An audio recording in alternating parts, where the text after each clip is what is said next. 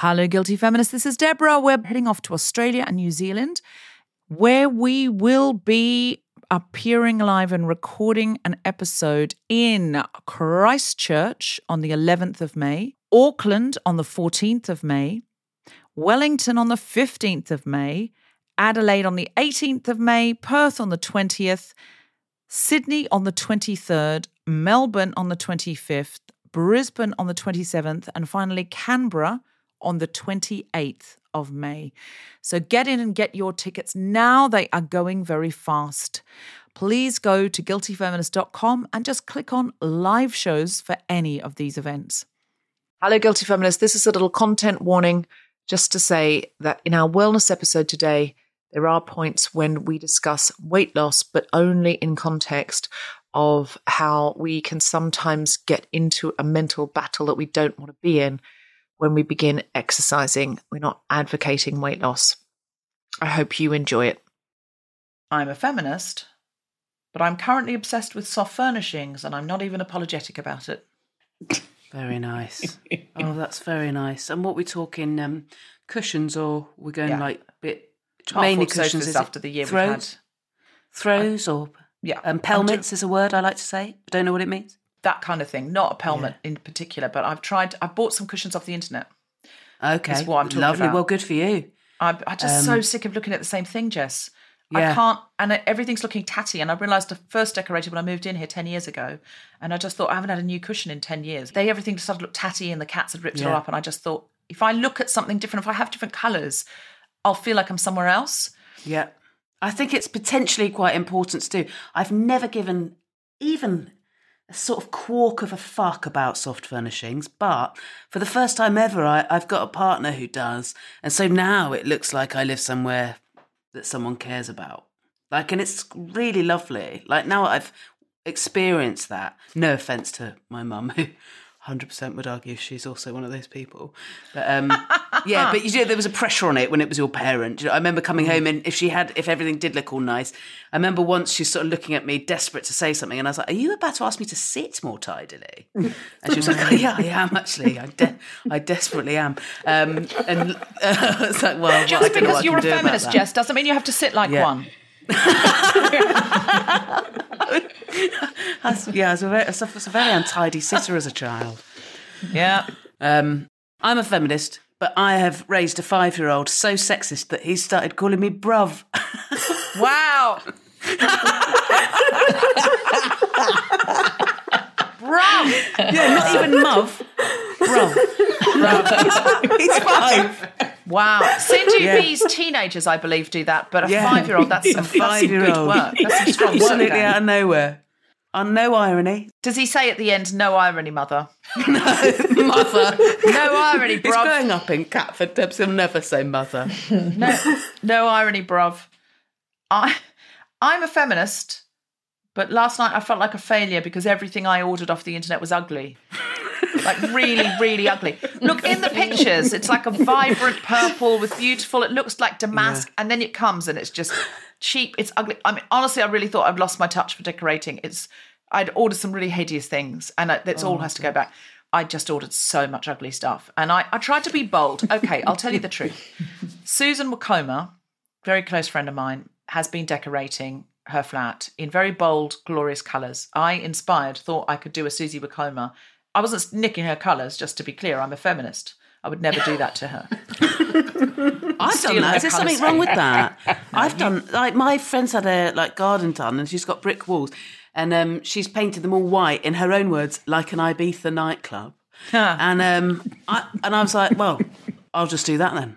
Is that bad to do? It depends. Are the same people going to her house and your house? I don't know. I don't think Susie wants to come over and find her. No, you can't make a replica home to your friend's home because that's a bit... It's a bit single white female.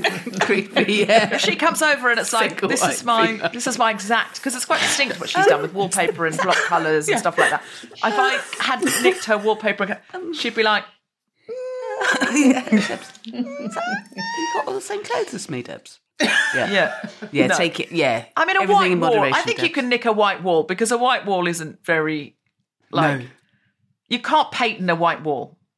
No, you can't. And the friend that's done that is, I've never been to an Ibiza nightclub. I don't. It's weird that I even get the reference. Really? No, to be honest, I just laughed along. I haven't either.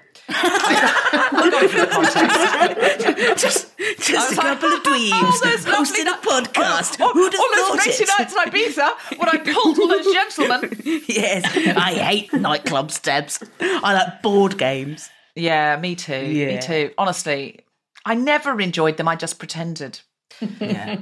Now I'm of the era where I just don't have to fucking pretend anymore.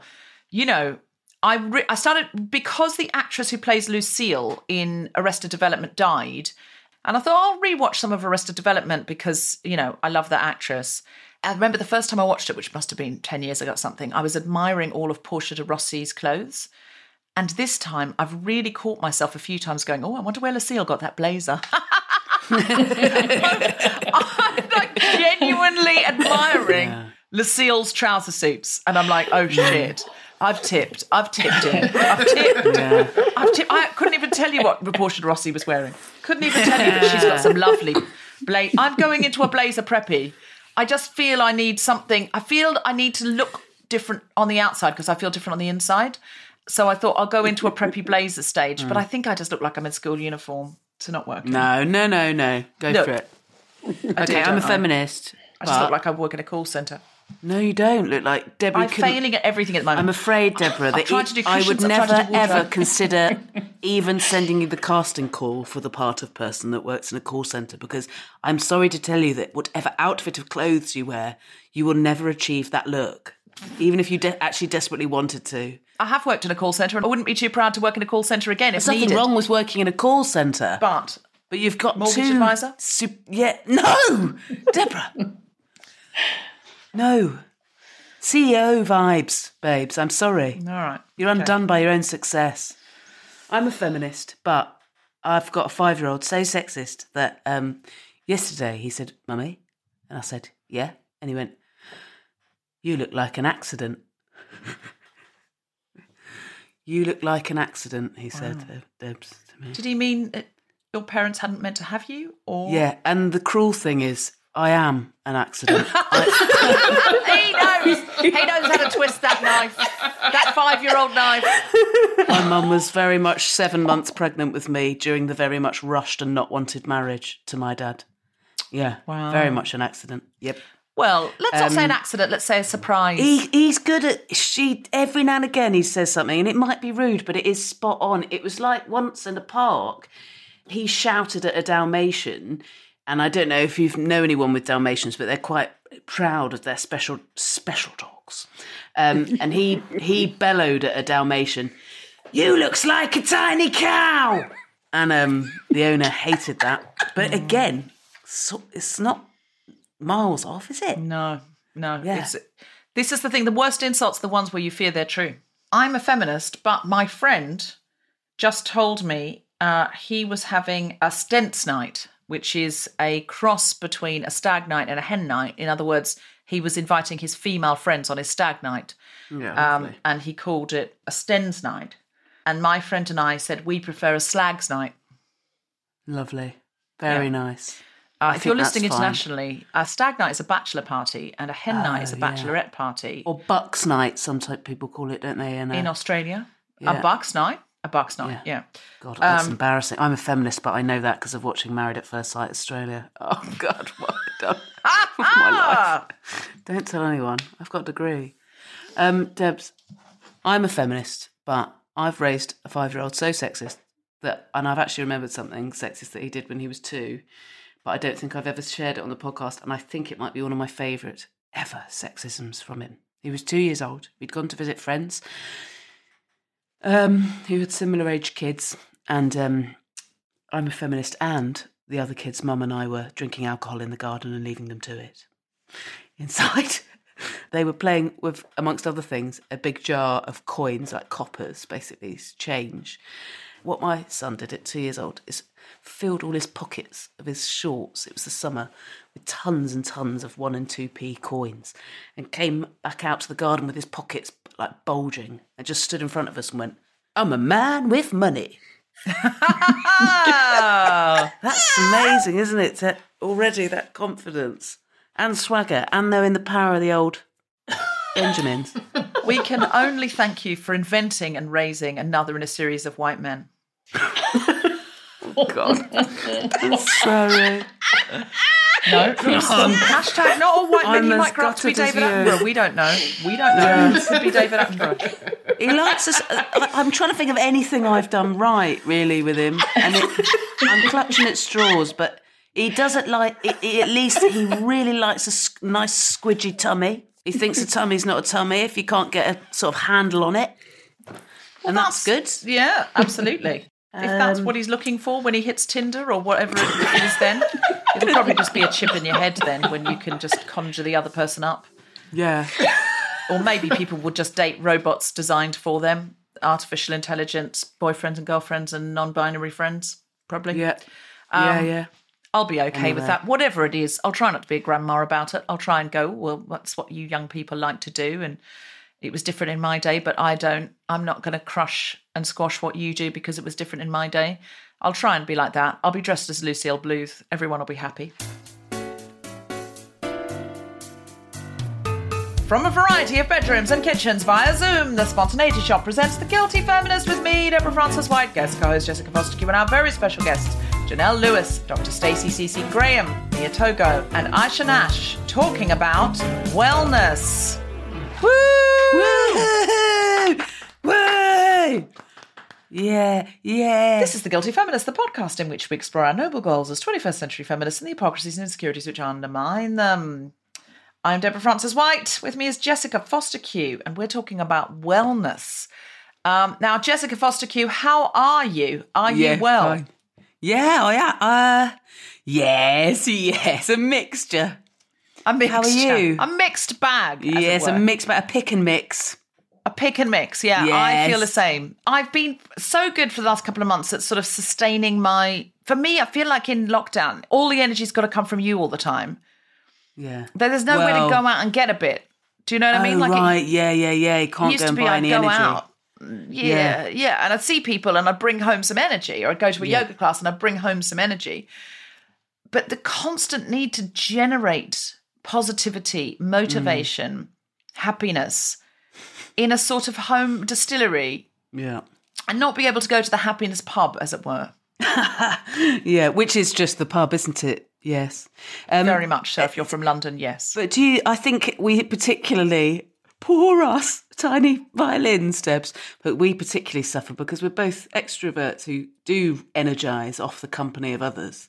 Whereas, lots of people, including my partner, are introverts. And actually, even they are like, I've had enough now I've recharged enough. I've had enough of the solitude, actually. Yes, I think that's right, because I'm an extrovert, Tom's an introvert overall. I mean, Tom's an outgoing introvert, but he gets his energy from home time.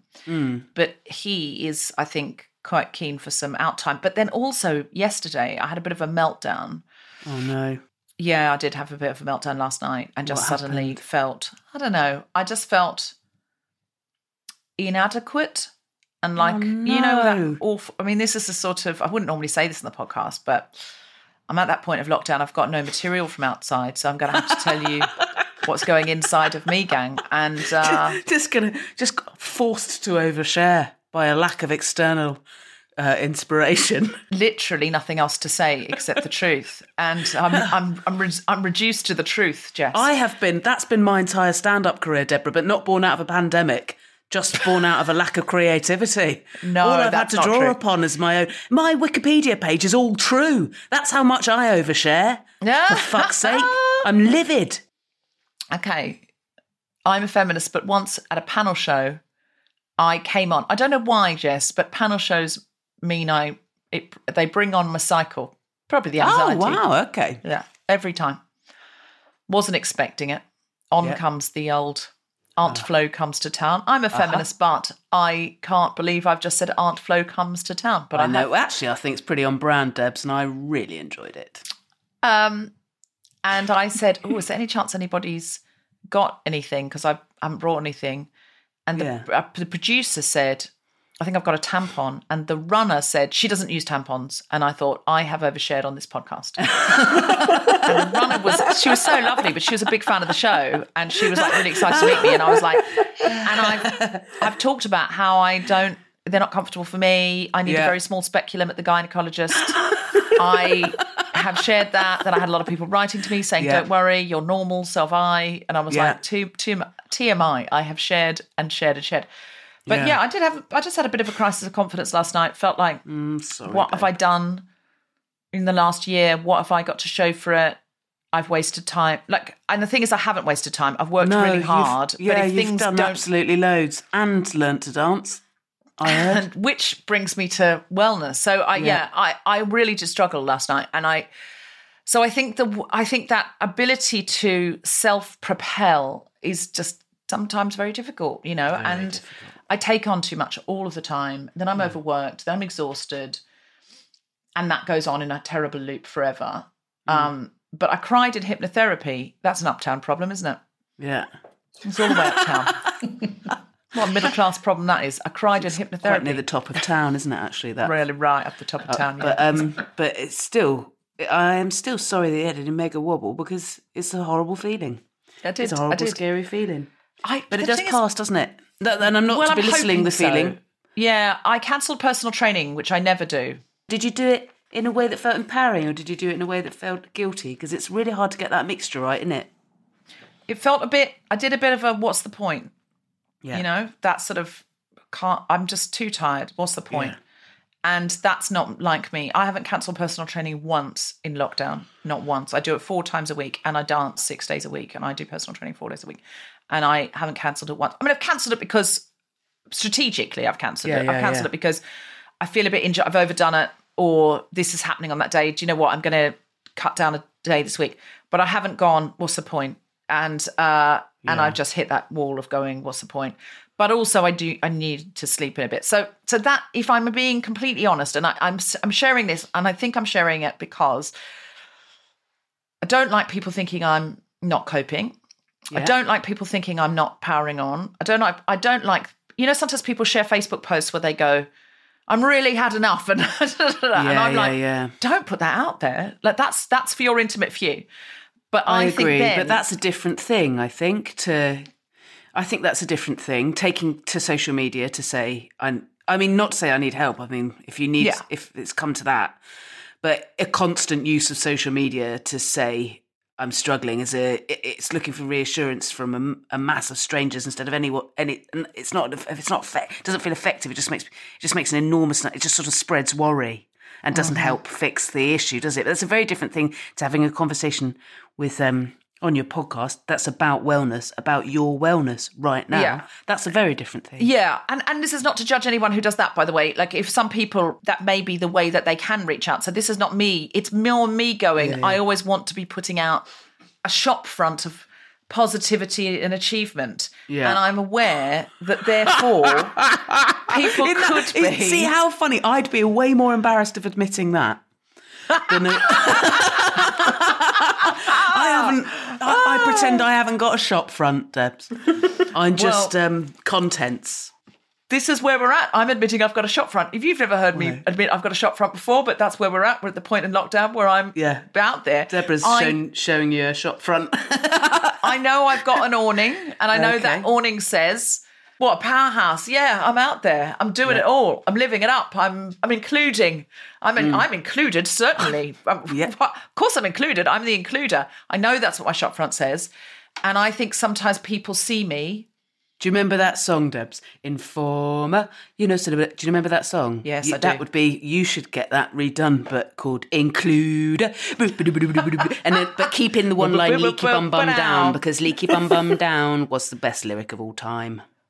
I don't think that's what the lyric was it? It was leaky really? Bum bum down. Can I get some backup here? It was leaky bum bum down. Excuse me. Tweeting.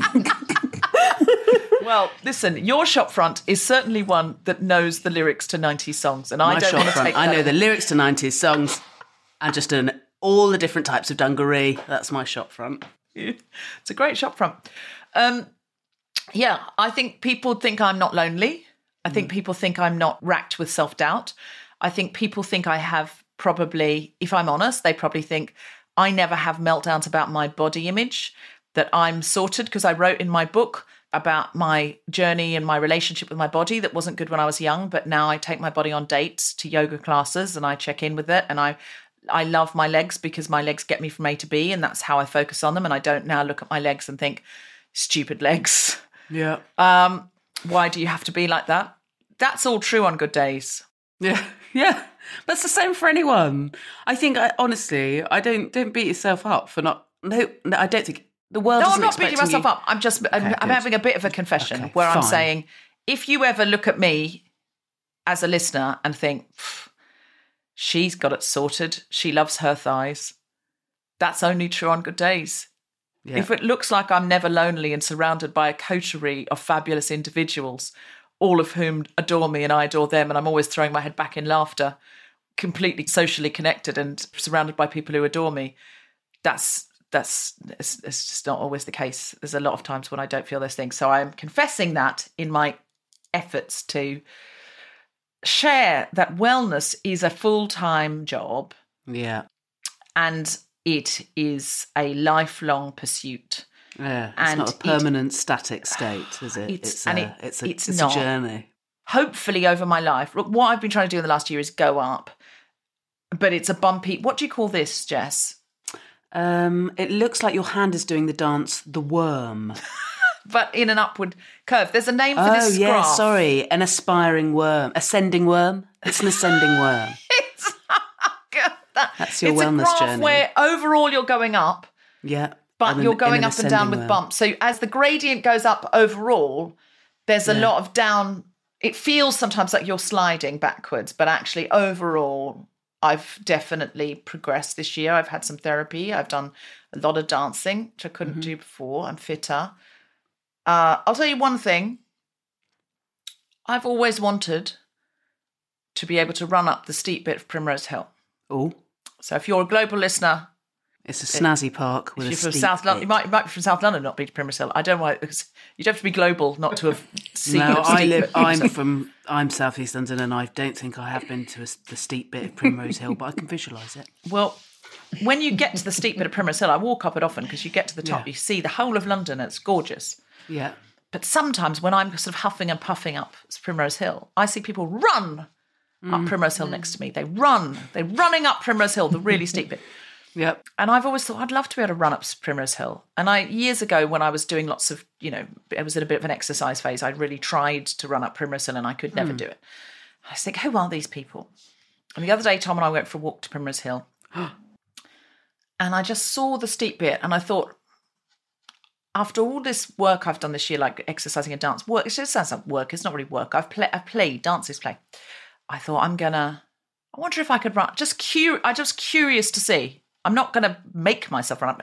I don't. It's not sort of like a marker of success or failure. I'm just curious to see. And I just didn't. Tom was in the middle of a very important sentence, and I just handed him my bag and went, "Hold this," and just took off up the hill.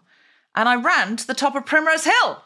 Yes, Dad! Yes. Didn't even know I was going to do it, and it turns out I can now run to the top of Primrose Hill.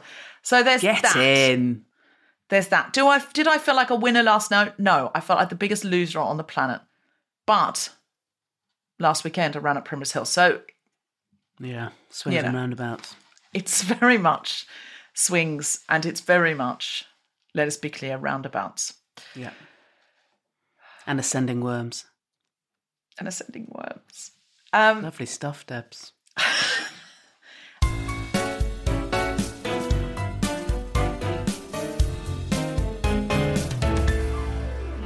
Hello, Guilty Feminists. This is Deborah. Lockdown is finally lifting and things are getting back to normal. So for the first time in what seems like forever, we're actually able to record an episode of The Guilty Feminist in front of a live audience, albeit a small socially distanced one.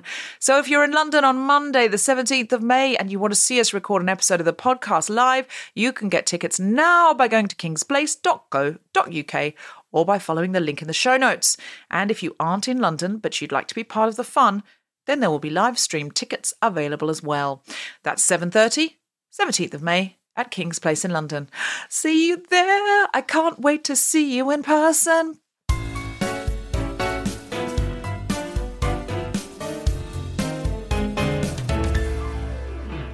Our first guest today is a yoga teacher and mentor with a focus on movement and spiritual practice. She teaches in an inclusive and accessible way, encouraging empowered practice. Please welcome Jonelle Lewis. Hello, Jonelle. Hello. Hey, how are you? Welcome back. I know, right? I know. Here, we promised to do this catch-up episode to see where we were and where you were, so as not just to leave this dangling and go, we've covered it. And we're so happy to have you back. She is joined by a coach, writer, and yogini who supports companies, teams, and individuals in reaching their fullest potential. Her holistic wellness brand, Oya, Body, Mind, Spirit Retreats, is dedicated to underrepresented communities, typically underserved by the mainstream wellness industry. Please welcome Dr. Stacie CC Graham. Woo! Yeah. Hi, Thank you very much. Hi. Thank you for the invitation. I'm a feminist butt. Yes. I bought my first pair of peachy pink pants, as you like to say in this country. I've knickers. Yay. Knickers. Nice. I don't know how I feel about them yet. Have they got a little bow on the front? They came in like a multi-pack, and I was like, whoa, this is very pink. Yeah. Nice. Are you wearing those pink knickers now? Nope. Sorry, it's not that kind of podcast. That sounds like heavy breathing, isn't it? I was going to say, don't tell me you could get away with asking that. Calorie knickers. That's not right. That's not right at all. That's enough for a Me Too situation. Yeah. Our third guest is a yoga teacher and life coach who speaks out on the importance of therapy and inner work when addressing our own internal racial biases and the problem of spiritual bypass in modern yoga. Please welcome Mia Togo. Mia? Thanks. Well, thank you so much for having me back, and I'm excited to be here. And I was thinking, kind of like Stacie, I'm a feminist, but my first day of lockdown, I went, instead of yoga meditation, I went to my favorite store and bought some, and I have mine on actually, skittled colored like pastel jumpers. So I'm like really indulging all of my feminine, pastel-y, I feel like an Easter egg, actually, but I'm going with it. I like it a lot. I think it's working for you. You're certainly bringing the spring. I'm doing my best. And as discussed, I look like I'm in school uniform. And we have a registered yoga teacher and a professionally trained pastry chef who regularly speaks about the history of diet culture and its impact upon our lives. Please welcome Aisha Nash. Thank you so much for having me here. Oh, thank you for being here. I'm a feminist, but I've spent a lot of time on home furnishing websites. All the boxes. Is it the nesting nature of lockdown that we have to make our nest a bit more homely? I used to rush in and out. I mean, our flat's nice, but I used to rush in and out, and I wouldn't really have noticed. I would never have got bored of our cushions. I wasn't here enough. But now, my God. Jonelle, do you have an I'm a feminist butt? Because I feel you didn't get to do one. I have a lot of I'm a feminist, but if we're talking about children, she's probably going to kill me for saying this. It's like, I'm a feminist, but like I'm insisting. My daughter's doing homeschooling, and some of her outfit choices, I'm like, can you show up for Zoom school a little bit better than that? You are looking terrible. You know, it's like, she's like, but I should feel comfortable. I'm like, no. You're doing good at Zoom school. You want these people to be your friends when you have to see them in real life. And I've been like a real Zoom fascist. I'm like, you turned up, you are together at the Zoom. Are you planning Zoom outfits for your daughter? I mean, and my daughter's the one, like, I'm usually the one that's like looking a little bit crazy, right? And it's flip-flop the other way. I'm like at Zoom, I've got like my hair done, my hair wrapped, sitting like I've been up for hours with the ring light on. And no, I don't plan her clothes. She'd die if I tried to plan her clothes. I don't do that anymore.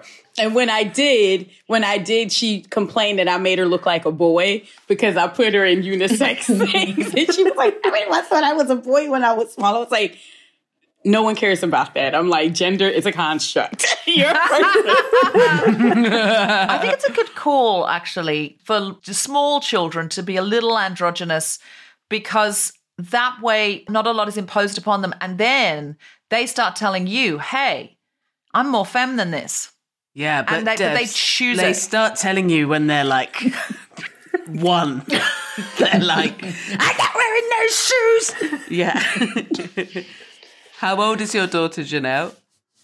She's 16, going on 35. Fine. 16. But she used to like love Bob the Builder. Like she would do that. She wanted to hammer and knock. And I'm like, yeah, I'm cool with that. Like Bob the Builder, no Barbie. I'm all right with that.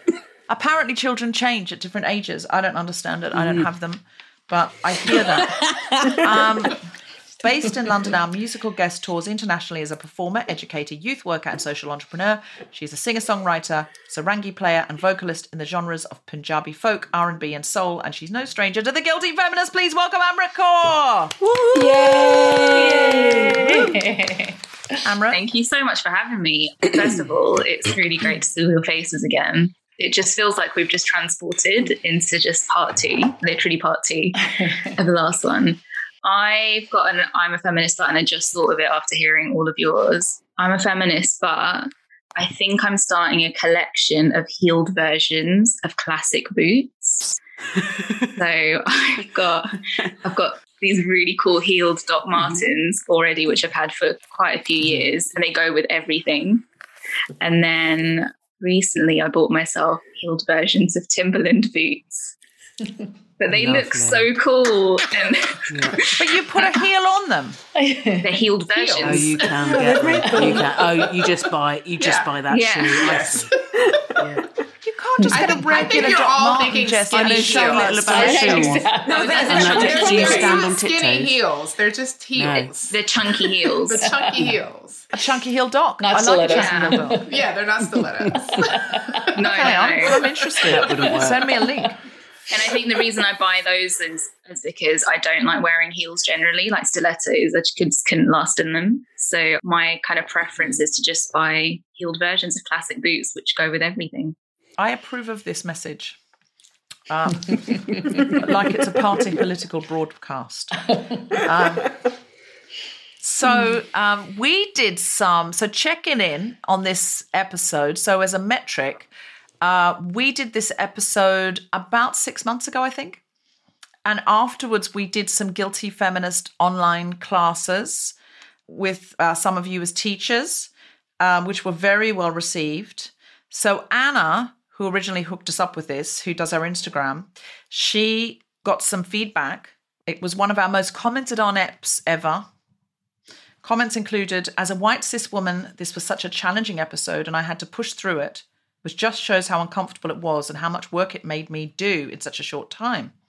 I'm sort of in tears at the end, and I'm not 100% sure why yet, but it's one of the most moving and rewarding discussions I've heard in a while. It's really shifted my perspective. And this is referring to the discussions we had about white women taking over yoga and sometimes women of color, black and brown women and Far Eastern women not feeling safe in the space. And a lot of white yoga studios going, well, they just don't want to come, and not asking the question, why not? Then another listener said, loved every second of this, one of the most compelling discussions on inclusivity and appropriation in yoga and wellness. Somebody else saying, this is like a sign from the universe. I have just listened to the wellness episode. My plan is to ultimately set up a pay what you can class in a local community center when I qualify as a yoga teacher to introduce it to the people in my area that think they can't or shouldn't do it. Thank you for giving me the signals to get on with it. Someone else says, some of the best commentary I have heard on doing the work. Another listener says, a really important episode, got me thinking a lot as a white middle-class yoga student. Another listener wrote in about disability. We ended up, because last time we were meant to be talking about wellness and whiteness in wellness, but we ended up talking a lot about yoga. And it was pointed out that we did not have enough South Asian representation amongst the yoga teachers, and we didn't have enough broader wellness discussion. It's just the way it went. But we want to address that. Somebody else said, I was particularly interested in your wellness episode, having practiced yoga for over a decade. And as a disabled woman, I was disappointed that disability was barely mentioned. Perhaps the crux of it for me is this: disability, not impairment, can often bar people from resources such as time or money that enable one to participate in wellness. Those in pain need wellness, Disability can skew our standards of what is healthy or acceptable. It can also mean convenience is key, so researching ethical practices might seem both vitally important for the world, yet unachievable in our day-to-day. So we figured, because this is often happens that we'll be talking about one intersection and someone else will go, I was really disappointed you didn't mention this other intersection. And which is absolutely, completely fair and valid. But my response to that is, why don't we do another episode where we take this intersection? So rather than trying to do every intersection in one episode. So we know that we need to come back, and we know we need to do a lot more on disability than we do overall, to be honest with you. So did anyone get any feedback? How were the classes? Have you got anything to say about your experience coming on The Guilty Feminist? Jonelle. Well, I loved the classes. I attended the classes myself as a participant. And I think I got to everyone's session at least one time, which was such a gift and so amazing, because it's nice to be held as a teacher and be in a safe that's very intentional, and that everyone is seen and held. So I, as a participant, I love it. I'm going to give that feedback. And I really enjoyed interacting with the community, and I got some amazing comments and feedback from folks saying that they felt really good about it. They felt seen, and they felt more comfortable to try things, and that they even, and a lot of your community are white women, but they have even felt the way that the, wellness has been constructed, it's not serving anybody. You feeling like you have to turn up to these places and the practice and it all be together. You have to look a certain way and be a certain way. And I feel like, what we achieved collectively with the Be Well classes is to kind of start to move away from that. So, folks came and they practiced, and all a range of folks. And I really enjoyed it. I really got a lot from it. That's wonderful, Jonelle. Thank you. Thank you. We had so many great comments from it as well. People were so excited. Mia?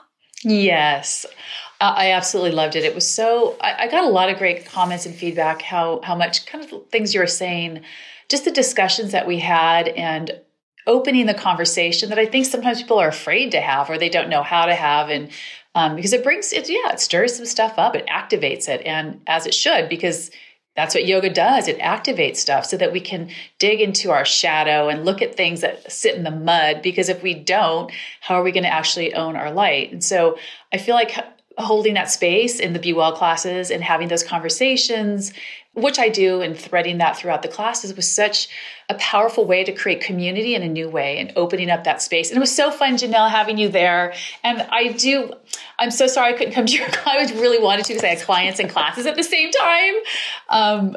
So it meant a lot for you to be there as well. And thank you too, for the Guilty Feminist for creating that space, because it was really empowering, I think, for a lot of people to experience yoga in a way that maybe they didn't have access to before, or opening their mind and seeing it from a different angle, from our different perspectives as well. There's so many different doors in. So it was awesome. Thank you. Wonderful. Thank you. Stacie? Yeah, so I'm always typically the person who's a little less effusive, but that's just who I am. I'm also the person who didn't teach a yoga class, right? So my offerings were specifically mindfulness rather than yoga, and I know that was a lot. Perhaps I shouldn't assume, but I did have the feeling that it was felt to be a little less sexy than what Jonelle and Mia offer. They definitely have a pull with the way that they teach. And people hear mindfulness, and I feel like a lot of people have a lot of assumptions about what that's going to be like. But it was a real joy, especially that first session. I think I offered 2 sessions. And that first session, there were a lot of people there who offered some really great comments, both on the call and then later sent emails reaching out for other work. It was also interesting, there were people who reached out, quite a few people who reached out wanting to work with me, and then weren't quite ready to do that work. And that's not a criticism or a jab at anyone. It's just, sometimes that's also really good information, right? You listen to a podcast, you feel energized. Yeah, that's what I want to be doing. And then when it gets really close, you're like, oh, maybe not. And that voice comes and tells you, oh, there's all these other things that you actually need to do first. Mm-hmm. And so that also happened, and that's absolutely fine. So I enjoyed offering it. I enjoyed being able to teach mindfulness to larger groups, especially during a time where I feel like people can really benefit from it. And I didn't make it to Jonelle or Mia's sessions, but Jonelle knows that I'm very rarely going to make it to a vinyasa style class because it's just not my practice. So Load. Hey, if it makes you feel better, I didn't know about the classes. I wasn't even on the podcast. So if it makes you feel better. Yeah, Jess, if you were ready to do the work, you would have just known. You would have I the would have universe just known. would have And I'm tapped not you on the ready to do the shoulder work. and said, hey, what Yeah. you doing? Excuse me. Where's your mind? Is it being full? No. Stacie, I admit to you. Very empty. That's right. That's actually the way it's supposed to be. No, I know, isn't it? It's an ironic name, isn't it, really? Yes, that's the translation. Yeah. Mind freeness, yeah. It's just going to be less. It's just much harder to get people to, even harder to get people to be ready for it if you call it mind emptiness. It's just hard to sell, isn't it? Well, I admit to you, Stacie, I'm one of those people who previously had thought meditation mindfulness is, I probably did think it was less sexy, I'll admit. Did you say or om? I said as in I'm telling. It's maybe your school outfit that made me give a playground retort. I'm so sorry. You're in dungarees. You're in a lower class than me. I'm dressed like a business toddler. I'll shut up. I'll mute myself. I'll upset myself. Don't mute yourself, no, because then I won't sound funny if I make a joke. Cool. No. I admit, Stacie, I was someone who I just always thought, meditation's not for me. I'm not. My mind's too busy. I can't do it. I don't like it. Don't want to do it. Boring, stupid. I hate it. We got the picture, Debs. You're sort of the more you talk, the worse it gets. Yeah, to be honest. Well, it's going to take a turn. It's going to take a positive turn. And that's why I feel able. I am excited about the turn bit. I started hypnotherapy with Sandy Ames, hypnotherapist from New York. I never say hypnotherapy without saying Sandy Ames, hypnotherapist from New York. It's not clear to me whether she has possibly hypnotized me to do marketing for her. Because why otherwise? I'm going to be honest with you. Why? She's hypnotized you into advertising. I can't stop myself. It's very concerning. And if at any point Deborah just goes to sleep during the podcast, we'll just have to keep talking until whatever the trigger word is for her to come back. It's highly possible. Okay. No, I mean, hypnotherapy she always says when she's putting me under, she always says with your consent, with your permission. And I know you can't hypnotize anyone to do anything they don't want to do. But I have actually put a lot of my friends onto her. And I know at least one of my friends has actually, got in touch and started sessions. Can they talk about their hypnotherapist without mentioning their full name, or are they? We both call her Sandy Ames hypnotherapist to each other every time we talk about her. So it's just, I don't know why. But I'll be honest with you, I wanted a New York hypnotherapist because, okay, all right. Here we go. I just feel British people, as a people, and I include myself in this, although I was raised in Australia, I have dual nationality. So for this, I include myself. British people are always a little bit unambitious and disappointed. So when I'm in a trance, I don't want that seeping in. I don't want that seeping in. I just feel that a British hypnotherapist is going to have a small office above a shop on Marylebone High Street, and I'm going to walk in and go, if this stuff worked, why would you be here? Ambitious and disappointed. Do you know what I mean? And now, listen.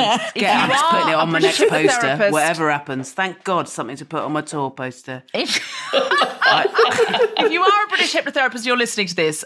Please you're don't. Livid, aren't you? You are furious. You might be thoroughly livid, but please remember, I'm a British comedian, so it's my job to make jokes. I don't really think that people shouldn't go to British hypnotherapist. Amrit's thinker saying, I just think of Little Britain. Look into my eyes, don't look around my eyes.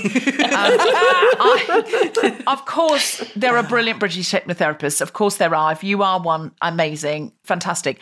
I think I just wanted... I've got a feeling where the feedback's going to start when we do part 3, lads.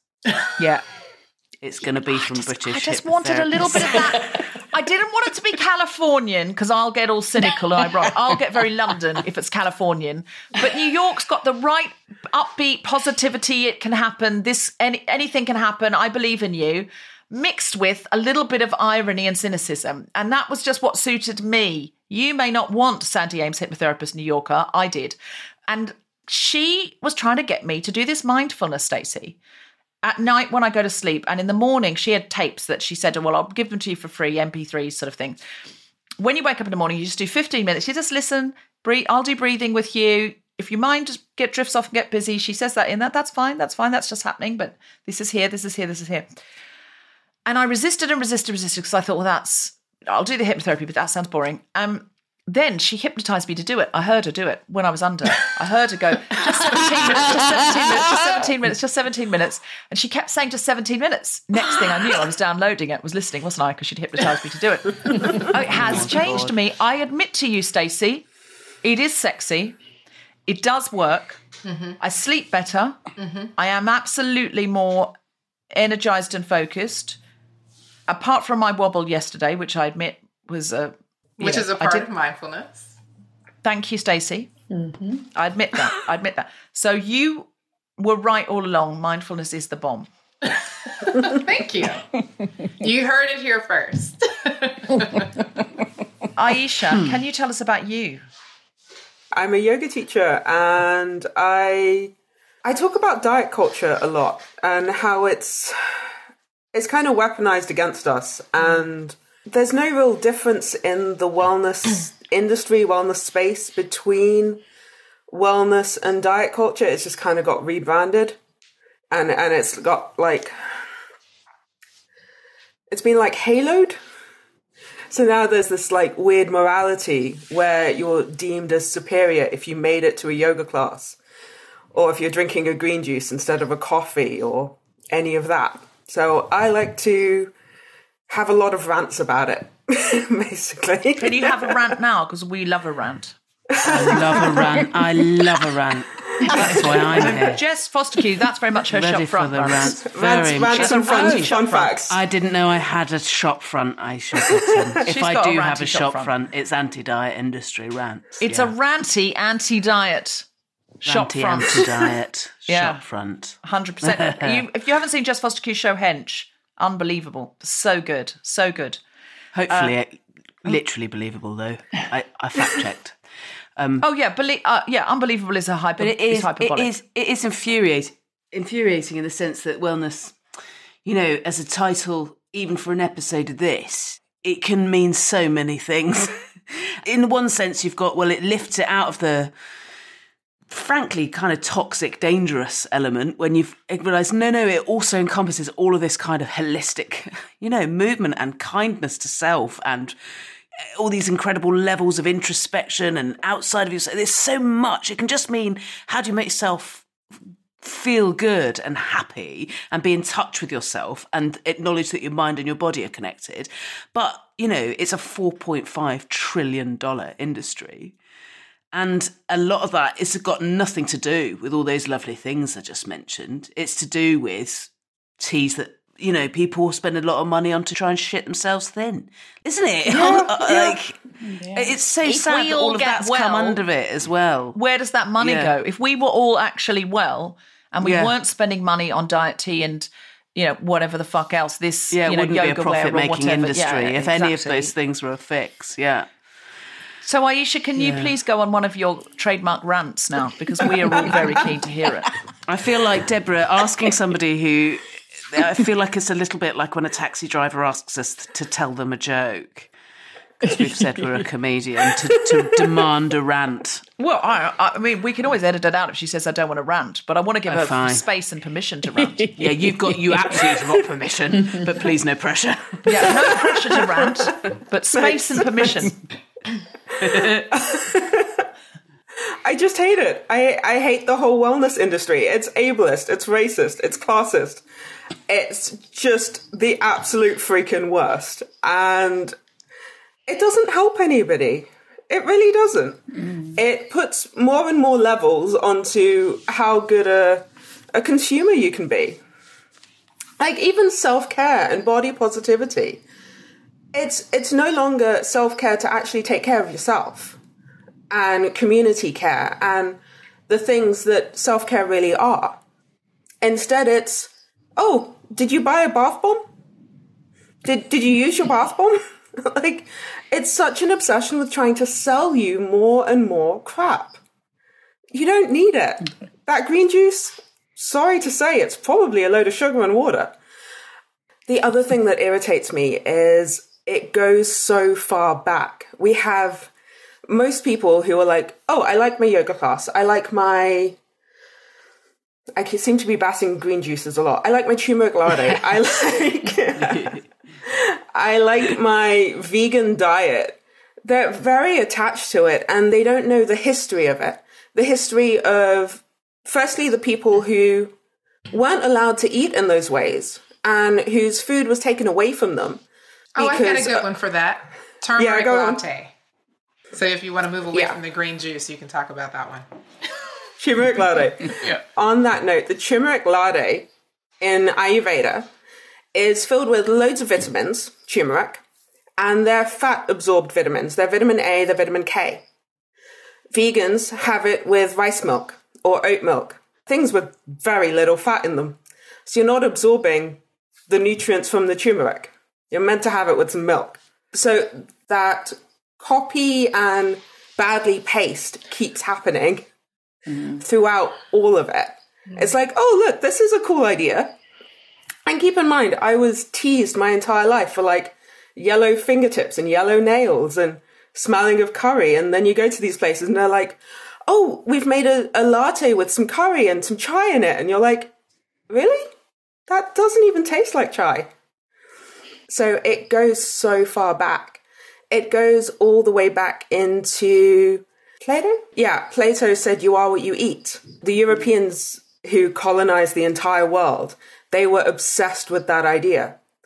And when they went over and colonized absolutely everywhere, they saw what people were eating and they saw what they looked like. And then they're thinking, well, we don't want to look like that, so we're not going to eat what they eat. This happened in the 1500s, the 1600s, and so on. And now you still have nutritionists telling people that a very Western diet is so much healthier than any cultural foods that we're used to. We get told to eat kale. Now, before kale was a superfood, it literally only sold as a garnish at Pizza Hut. It was the garnish on the salad bar. Nobody had heard of it, like 15, 20 years ago. And now it's just everywhere. And it keeps happening through absolutely everything, that weird copy-paste. What is the answer? And can I throw this open to the floor for you all to have a discussion? Because I think this is, last time we talked a lot about yoga and whiteness in yoga, and we have that. And it was not in any way designed to chase white people off yoga, but to say for white people not to be taking up all the space and the central space the whole time. Can we morph this conversation into other parts of wellness? Because I'm really interested in what you all have to say. Stacie, I feel like you're itching to come in here. What makes you say that? I can just tell. Well, I think there are a lot of things that come up for me with that question in particular. First and foremost, when we throw out a number like 4.5 trillion, you need to put that into perspective because people hear that and they can't really comprehend what that means, right? That's a huge number. We don't really understand what it means. But I would also say you probably can't narrow it down to wellness. Yeah, that was on it was just on this like Global Institute. No, I've read the number many times. Yeah, right. But the question is, how are they defining wellness? Yeah, sure. Right. And so I think we need to move away from this notion that, everything that we're criticizing here, right? That move away from that because it's not wellness. It was not created or designed to make anyone well. And then first and foremost, what is wellness? And it's very hard to say for a person what is wellness because they're so disembodied today, right? Who is really in tune with, who can really say why something is coming up, and who is really equipped and resourced to sit with whatever is coming up. You know, we're in this space, in this bubble. We talk about breath, and we talk about sitting still, and we talk about all these things, but most people can't do that. Those are already really advanced things. And a lot of the times in those bubbles, we say, oh, it's because of, trauma. Again, let's define what trauma is. But, oh, it's because of trauma. It's because of, no, it's because people are disembodied, which historically for many people does come from intergenerational trauma. But that person might not read themselves as someone who's traumatized. They read themselves as absolutely normal because within their network, their circle, they are normal. Their TV is always running. They're on Clubhouse. They're listening to podcasts. That's perfectly normal for the majority of people. So what is it? And I completely agree with you, Deborah, about this. Let's move away from yoga. Oh yeah, my brand is specifically holistic wellness. So we just completed a 6-week course on befriending the inner critic that had nothing to do with yoga. And everything to do with these things that I'm talking about, getting in touch with yourself, digging a little deeper, not accepting kind of the first answer that comes up for you when you talk about your inner critic. So that's what I would throw into the group. And I'm happy to hear what the rest of you have to say, but that's where I would start. Why do we accept these marketing ploys as wellness? Why do we even include them? Yeah.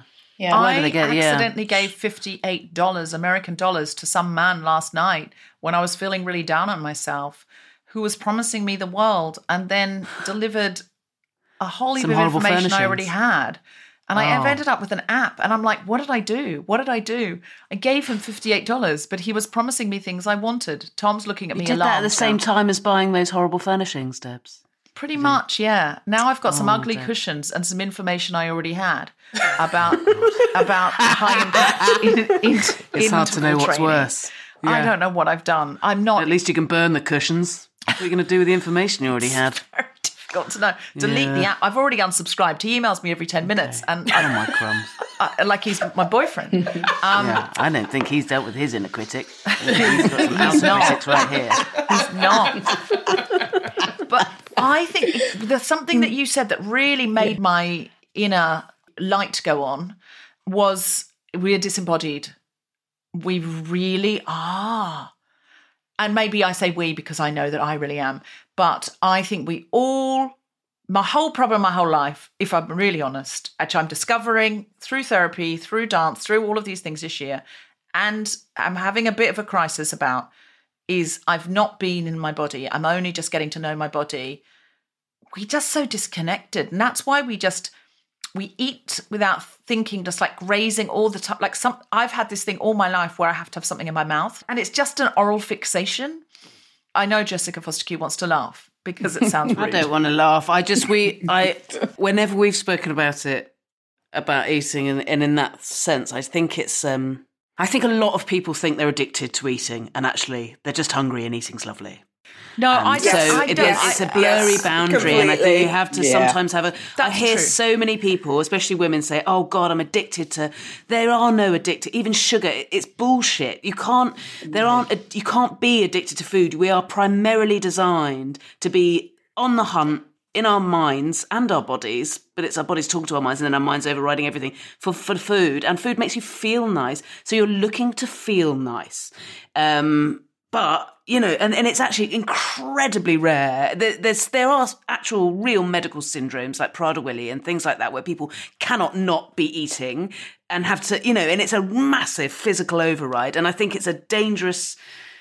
I just think it's dangerous is the wrong word, a very complicated thing to talk about that kind of unmindful, mind-empty eating, because I think we put a lot of weight on it and we put a lot of self-criticism on it where actually...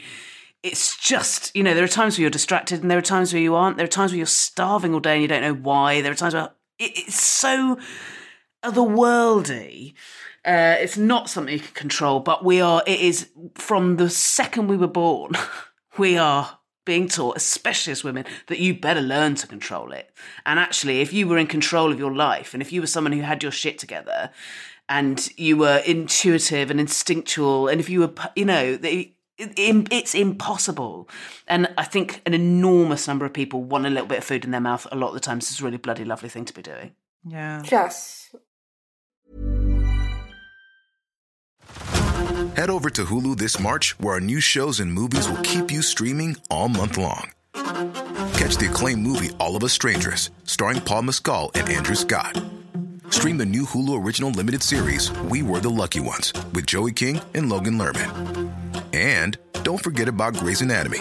Every Grey's episode ever is now streaming on Hulu. So, what are you waiting for? Go stream something new on Hulu.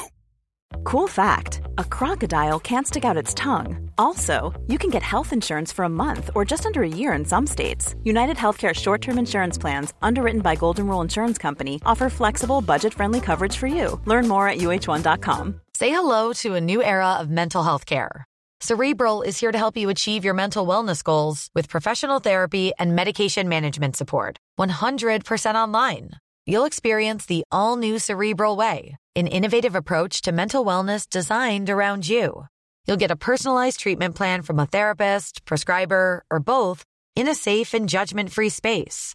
Your Cerebral therapist or prescriber will outline a customized plan with clear milestones along the way, so you can get to feeling your best. With Cerebral, you're not alone in your mental health journey. We're here to empower you to live a fulfilling life. So take that first step towards a brighter future and sign up today at Cerebral.com/podcast and use code ACAST to get 15% off your first month. Offer only valid on monthly plans. Other exclusions may apply. Offer ends July 31st, 2024. See site for details.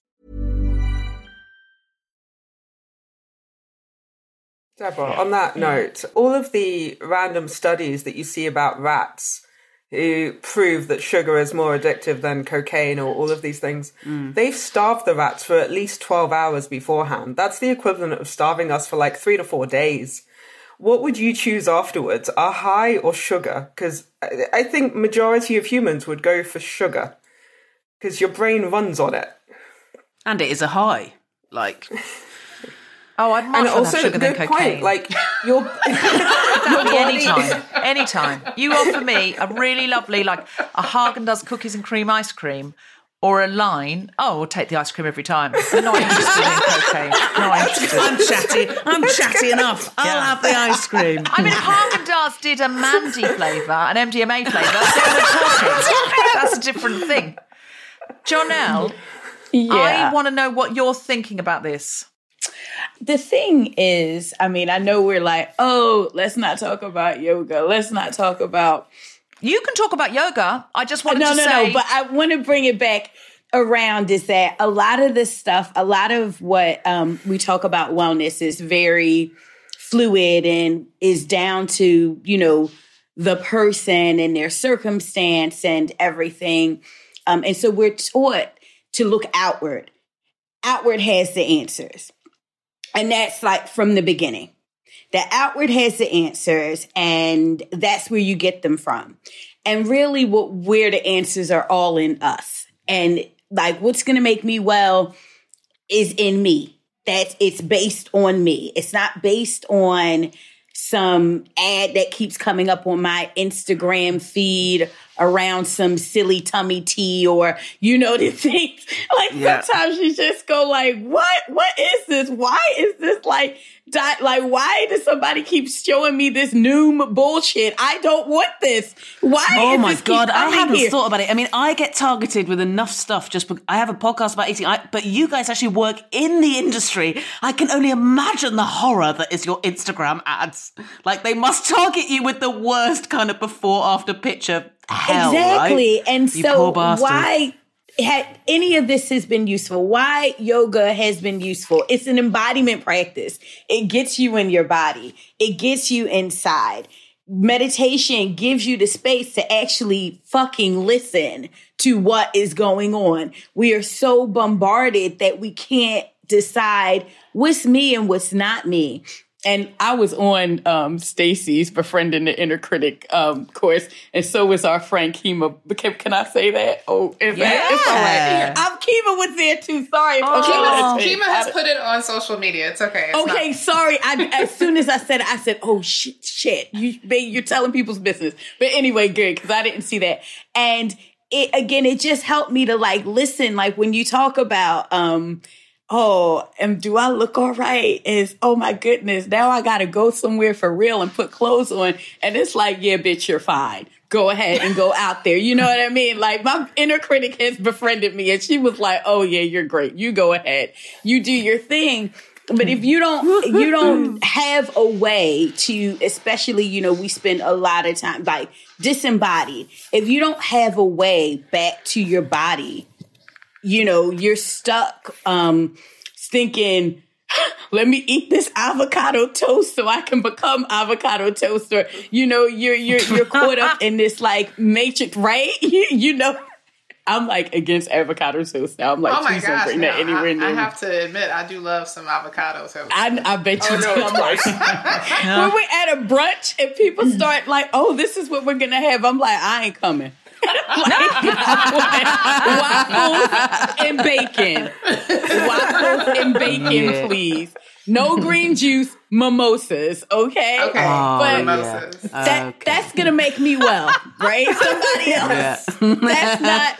But it is, and also it's fluid. Like what makes you well today won't make you well tomorrow.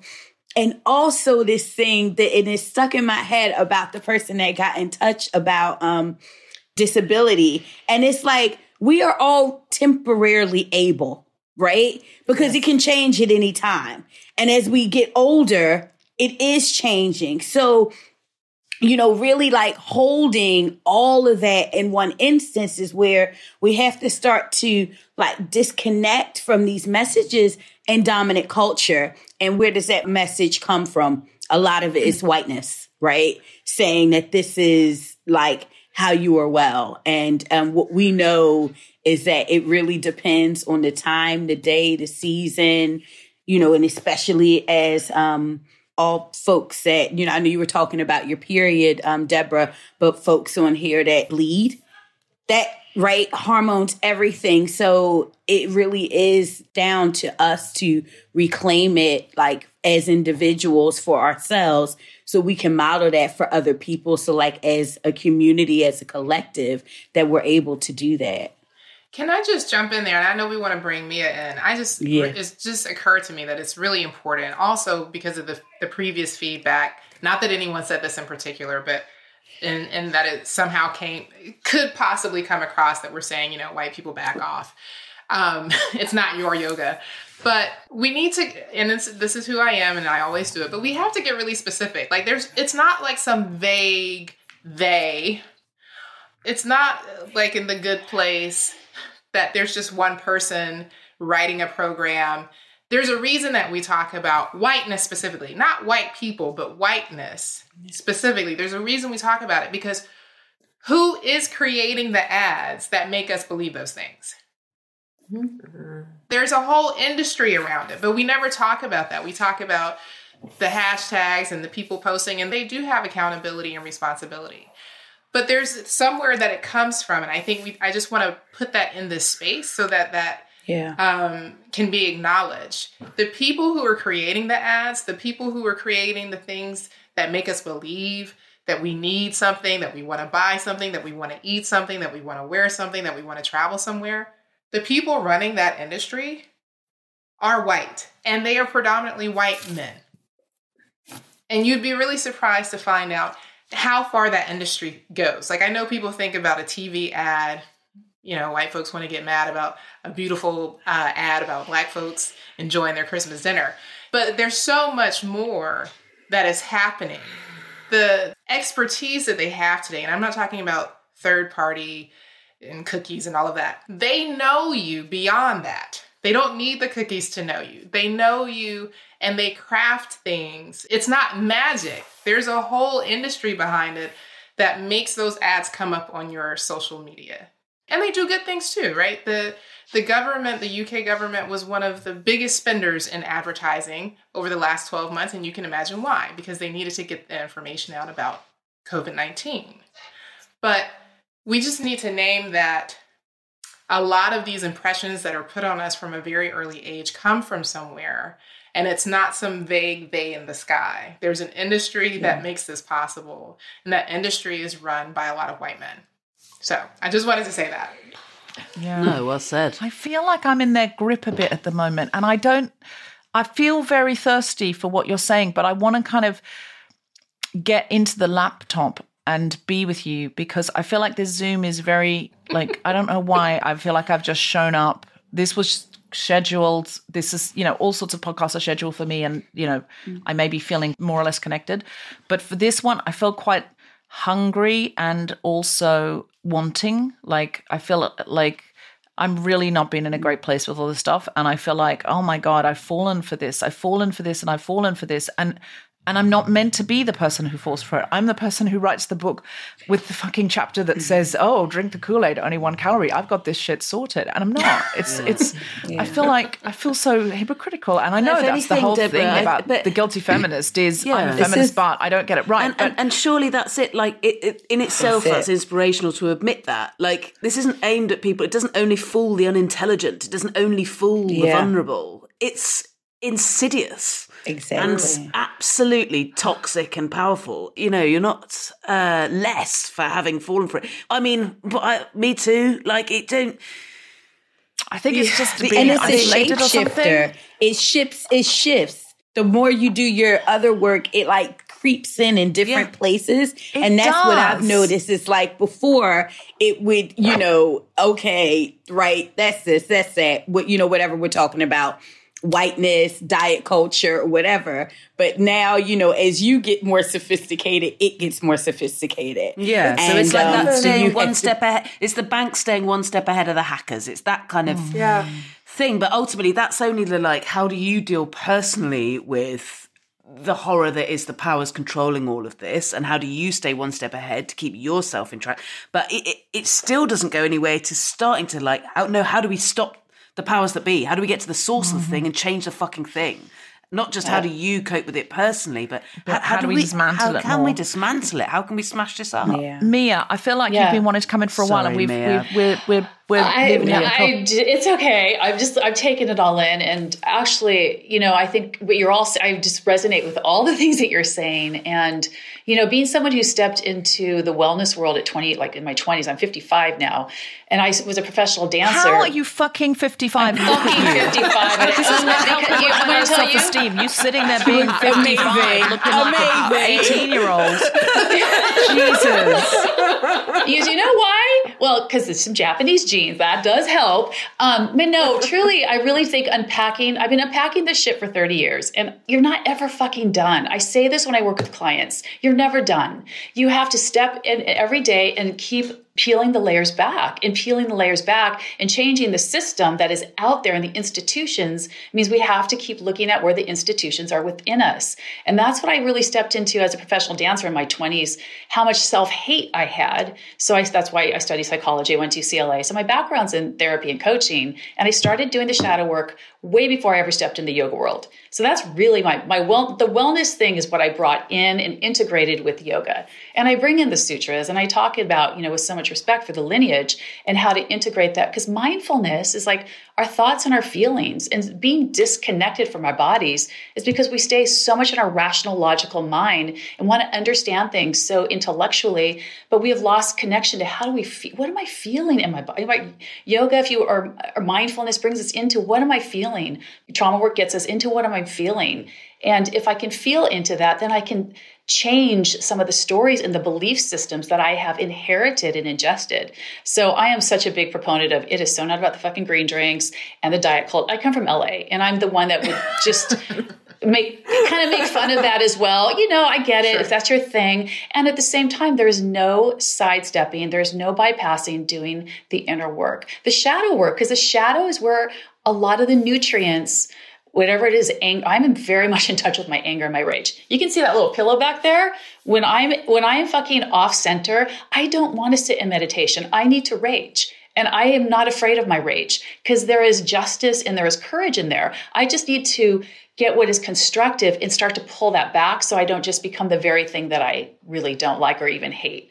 I know when my self-hate is up because it starts to take me down. And that's when I'm like, oh, you've just internalized more of the system, more of the patriarchy, more of the misogyny, more of the white supremacy. And so I'm like, okay, come on, sister, let's go play ball. And I hit that thing. I'm like, motherfucker, blah, blah, blah, blah, blah. And I let it out and I dance. I still dance. I don't dance to perform. I dance to move energy through. So wholeness, and like Stacie, I've been doing an 8-week workshop. There is not yoga at all. I mean, it's like breaking down the critic, going into shame and guilt, how to be with sadness and self-pity. Because if you can't be with your own sadness, you're going to go to want to rescue other people. And yoga teachers are notorious for that. Yes. It's like, I want you to feel better. Happiness is not a goal. It is an outcome from doing the work. You cannot disown. It is not a goal. It is an outcome. I stand by that. So many people want to be happy all the time. I'm like, no, you got to learn how to do sad. You got to learn how to do grief. You got to learn how to hurt. You're not going to live there, but if you're able to process it and get the wisdom, you get the mud, you get the lotus, you get to grow. You can't have the light without the shadow. It's integration. That wholeness is integrating all the parts of ourselves that we have not loved or we have pushed away. Those parts need to come back and go, honey, I love you. I want you. Integrate it and bring it together. And our wholeness belongs to us and nobody can fucking take that away from you. It is your gold. So when people say that to me, I'm like, I like it. Look, I'm a feminist, but I like when people tell me that I look younger than my age. I love it. I do. It's my ego. I don't care. And at the same time, I'm like, I don't have that many gray hairs in my head because I know I shouldn't say that because there's a lot of hereditary, there's all kinds of stuff. But what I'm saying is I learned how to rinse a lot of my worry and my shit. So I'm not ingesting it. And if I do, I'm just abusing myself and that abuse lives inside of me. So we have to do the work out, especially this week in the US, and it's been very triggering with what's going on in, racism and white supremacy. It's triggering. I just been like, and I haven't said much on social media because this time I'm like, I go layer deeper. I just have to go layer deeper. Mm-hmm. And for me, that's what wellness is. You never stop doing the work. It's integration, coming back to wholeness and loving the parts, whatever that means, to the parts that we have deemed unlovable. And that is, the more you do that, you have less time to gossip. You have less time to hate on yourself. You have less time to hate on other people because you know what? I'm too busy integrating and taking care of my stuff. That's my version. Well, that was I love it. Wonderful, and I'm going to give you a round of applause. Thank you. Because I really felt that. Can I ask a question, which is a personal question that I hope other people who are listening might want to ask, and even if they don't, it's my podcast. I'm asking it. Worst case scenario, none of us answer. So through lockdown, I saw this as a time to do DIY on myself because I've been charging around the world and the city, doing a million zillion things, not taking that time. And lockdown, I was like, okay, at first I didn't react well.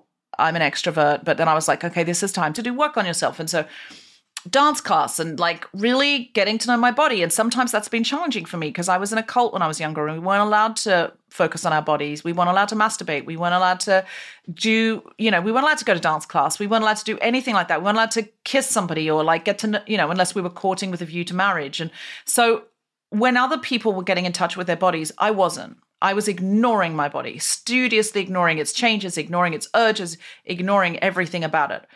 So I thought dance is a way of me finding this, I did this and then I started therapy and I started talking about ways in which being adopted might have, be like in my DNA in some way. And I started doing all this work, right? And I was like I really feel like I was getting somewhere. And then this weird thing has happened that like my body has changed because of dance. It looks different. Because I danced a lot and I'm learning to do pirouettes and I'm like, it does look different now. And somebody said to me, oh, you're a different person. And I was like, I'm not a different person. I'm the same person. My body's just a slightly different shape. But the thing is, the closer my body starts to look like they want it to look, which will happen if you dance a lot. And I dance 10 hours a week, and I was doing it for myself. I was doing it to get in touch. I'm doing it to make myself strong. I'm doing it because I love it. I'm doing it because I'm not going to get out of bed otherwise, and I need to get out of bed and move, or I'm going to be very sad, and I'm not going to sleep well, and I'm going to spiral into a bad place. So I'm doing it for me, and I love dancing. It's the first exercise I've ever done in my life where I'll go, can we do another hour? Have you got another hour?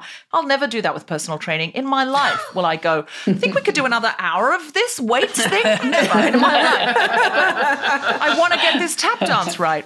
I want to be able to do it. So I'm like, I reckon I can crack it, right? So this is great for me. But here's the thing. Dance makes my body look closer to the bodies on the billboard. And the closer my body gets to that body on the billboard, the more I think it could get there, and I could please them, and I could be what they want me to be, and I could be what I was meant to be when I was 15, when I didn't look like that, and then it's a promise, then there's just this little gap. And the farther I am away from the billboard, the less I have to participate in that. I'm like, I don't look like that billboard. I don't have to. I'm a feminist. I'm body positive. I'm accept everything. And then I dance and dance and dance, and I do the therapy to get, and I'm mindful, and I'm doing all these great things that are so good for me, but all of them push me closer to the billboard. And then I'm like just inches from the billboard where I could please everybody, and I could look the way I'm supposed to look. And then I go into my head and I spiral into this place of, why don't I look like that? And why can't I get there? And like, what are these ways that I could get there? And are there ways? And is there a man in California who's gonna, if he takes my $57, which I fucking gave him, I gave him $57 so that he could send me back, why don't you buy all these pills from me? And I was like, what did you think he was going to say? What did you fucking think he was going to say? Like, he knows that how endomorphs shred or some bullshit that he was telling me. And I bought it in like 1 o'clock in the morning, and I'm so ashamed because I'm not meant to want that. I'm not meant to want it. I'm a feminist. Why do I want that? Why do I want to look like a fucking billboard? Why am I buying into what they're selling me? But it's like, it triggers some adolescent desire to be the thing that they wanted me to be. And I know it's white supremacist. I know it is. And I know it's misogynistic. And I know it's bullshit. What's wrong with my thighs the way they are? But this guy reckons he has the magic to make my thighs look like the thighs on the billboard. And when my thighs look nothing like that on the billboard, I don't give that guy my money. My thighs are my wonderful thighs. But as soon as I get close, I want to close the gap. Please help me. I so thank you for sharing that, and I so hear your pain, and like, I think so many women, if not most or all, can relate to that. Like, I've done so much work around that, and I hear that pain of like, intellectually, it's like, I know my worth. I know that it's not about this image, and yet I still have bought into it, and it's still there. And that dissonance is so hard to resolve sometimes. And what I was thinking about too, when you were saying that, Deborah, is I remember when I was dancing professionally, and I just don't have the quintessential dancer's body. I never have. I'm just more curvy. And I remember being on a James Brown, it was a special, and I got fired. My agent called me and said, "You're fired because I'm not skinny enough." And I was like, okay. And I mean, that was part, and I was going to UCLA, I was studying psychology, and I'm like, this is so deeply rooted. As much as I know that it's not that, I'm worthy, I still, and even 30 years later, it's still, I hear you. I so hear you. That still comes up because I was like, oh, my body isn't doing this. It doesn't look the way that it used to. And I get so mad at myself. And at the same time, that's where I think the compassion comes in and go, it's okay, honey. It's like, what's underneath that? Maybe it's fear, or I'm sad, or I'm hurt. My enoughness. And I think it's something that we have to lean into. Because I think if we extend more of that compassion to ourselves and that empathy, then we can extend it to each other in ways that sometimes we don't even talk about. We so on Instagram, I don't, because I believe in being really authentic as much as I can. But to have these conversations, it's like, it's okay to struggle. It's okay to feel your not enoughness. And it's okay to know that that's not who you are. It's something that you've bought into. It's a system. And that system when it rears up, I call it rinsing. I rinse it. I ride it. I hit that fucking pillow. When I'm like, oh, I'm so angry at this. I'm so sad. I'm so hurt. And I go to my little girl. I'm like, little Mia, my inner child. I'm like, what do you, honey, what do you need right now? Do you need to be held? Do you need to be, it's usually I need some kind of support or some tenderness. And I don't know if that helps at all, Deborah, but I just felt that that pain that has been with me for a long time, and I've cleared a lot of it, and it's still there. It still comes up. And it doesn't make us broken. I think if anything, if we can utilize it, it connects us deeper to more tenderness and compassion. I would agree with what Mia said. And at the same time, I would push back slightly on how you opened, Mia, in that saying most, if not all women experience that. As a dark-skinned Black woman, I will never be near the billboard. I'll never be near it. And I'm not taking away from what you said, Deborah, at all. I completely understand what you're saying. And I'm not saying all dark-skinned Black women would feel that way. But I'm so far away from that billboard, I don't even look at it. Like, I don't care about it. I'm also a bit lucky that I never really cared for magazines and things. And I see that I kind of saved myself, right? Everyone I know who used to read whatever it was, all the flashy glossies, they felt worse after looking at them. And for a very brief period of time when I would be at my GYN in Germany, that's all they had laid out. And I'd pick them up and I was like, 5 minutes in, ugh. Feeling bad about myself. So I just put them back down. And I was like, oh, that's what they do. So for me, I'm so far away from that billboard. That's never been my measurement. My measurement has very much always been rooted in the family that I come from and the culture that I come from and looking at those people. It's funny. I actually recently looked at some pictures of when I was younger, and I'm going to admit I was a cheerleader, and a lot of people can't believe it, but I was very good at it. And also because I'm physically very strong, so I was a great base. But I had a different picture of what my thighs looked like back then. And I looked at my picture, and I was like, girl, you were skinny. That was really my response. I was like, what? Are those really your thighs?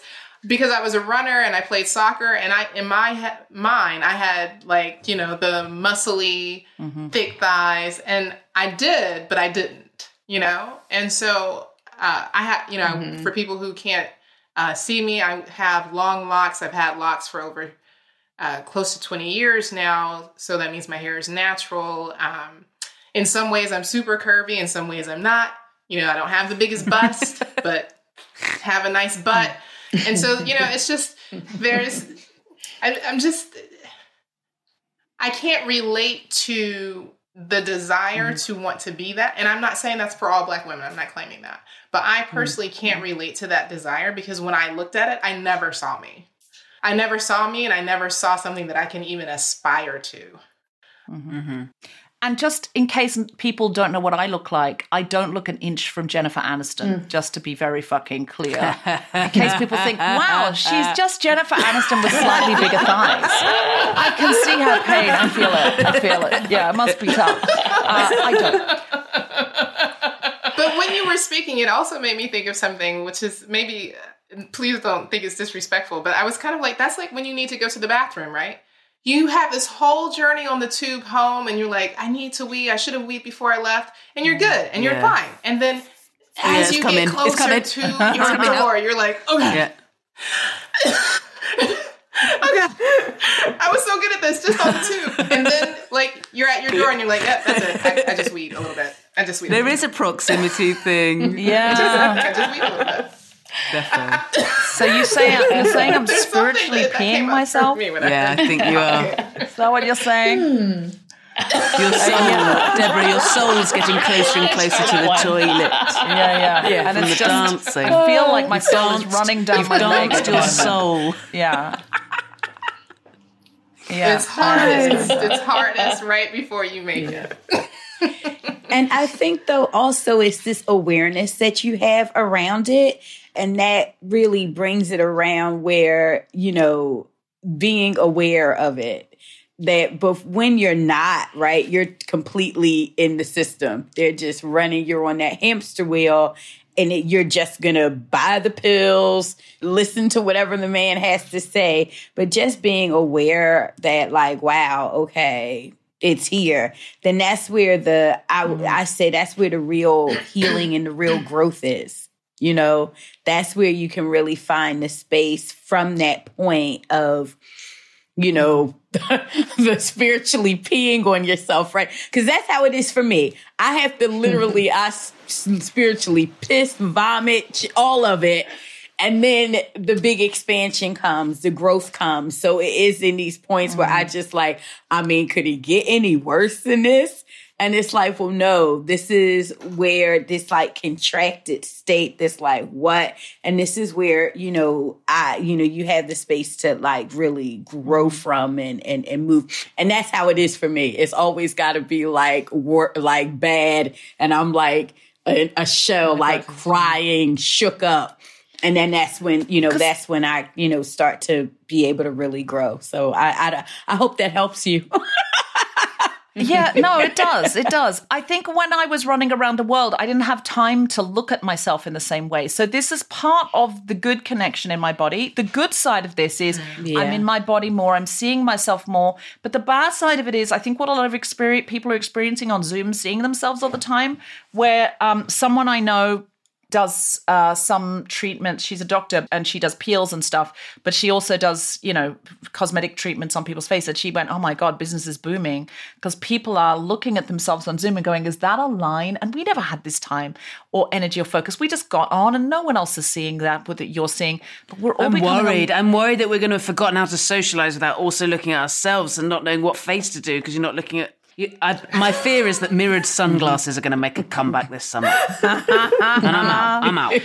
I'm really excited to be able to react to a conversation that's happening without watching the reaction whilst I'm doing it. Like I hear that. I feel like it's made us all a little bit, it's distorted. I feel like I've got like a slight amount of body dysmorphia or something at the moment that I haven't, that I never had before. Like I got over all of this shit. I